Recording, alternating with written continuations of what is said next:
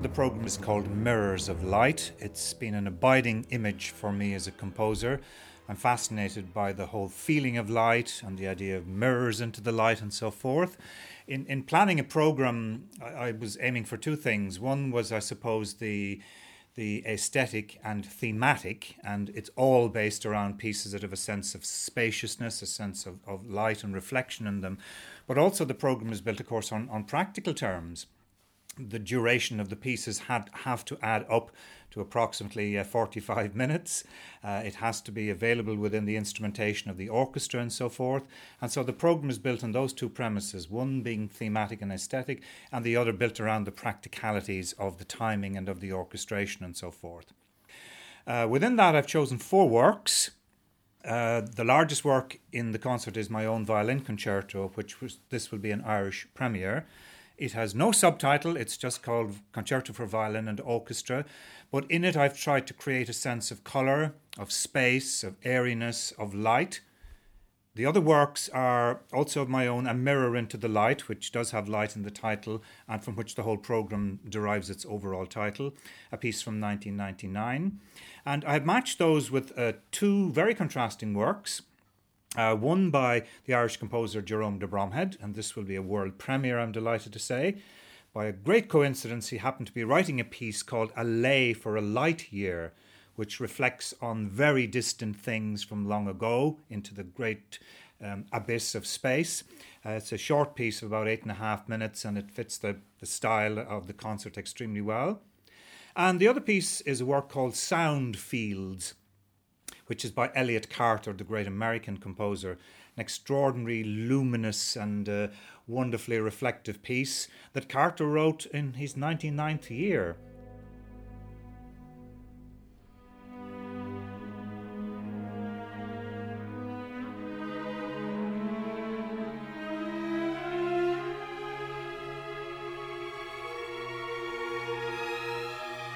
The other concept is that the programme gradually grows from the Carter piece, which is just for string orchestra, to A Mirror into the Light, which adds woodwinds and a few brass, to Jerome de Bromhead's A Lay for a Light Year, which is a large orchestra, and finally to the Violin Concerto, which clearly adds a violin to the full orchestra as well. So I wanted that sense of kind of growth to go through the programme as well.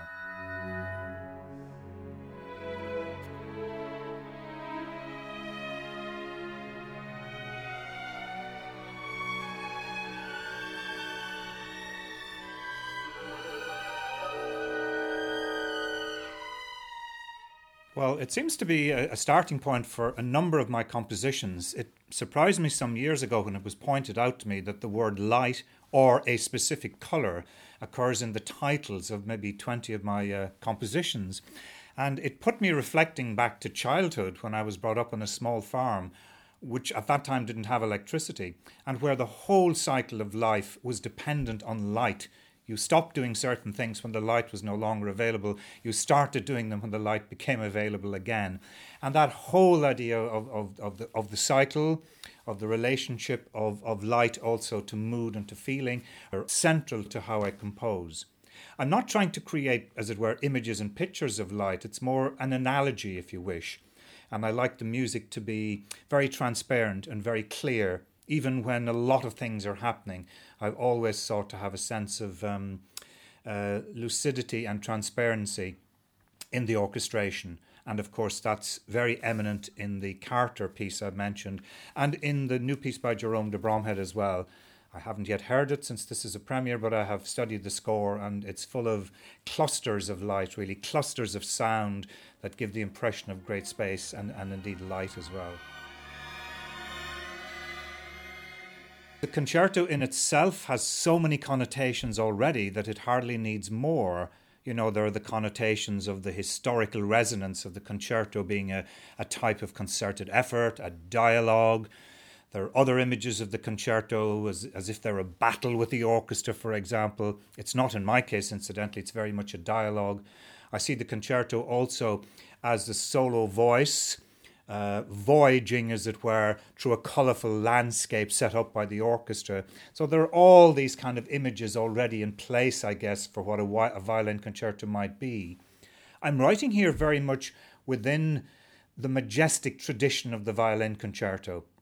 I'm not trying to create a work that totally goes against the nature of the genre. I wanted a concerto in the sense of the solo voice in dialogue with a large orchestra. That's the key element here. It's not a traditional work in the sense of being tonal and in the style of imitation of earlier periods. It's a very modernist work, but the idea that's central to me in my understanding of the concerto of dialogue and interaction is the key here. And I felt I didn't need connotations beyond that, as that kind of drama is more or less embedded in the concept of the concerto.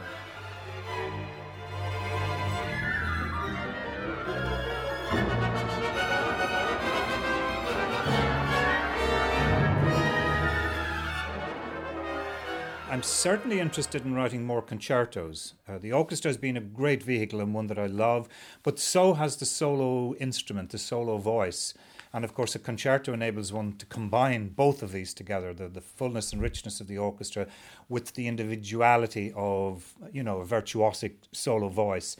That allures me greatly. But I'm also interested in writing works for orchestra without soloist, of course, as well, and would hope to do many, many more into the future.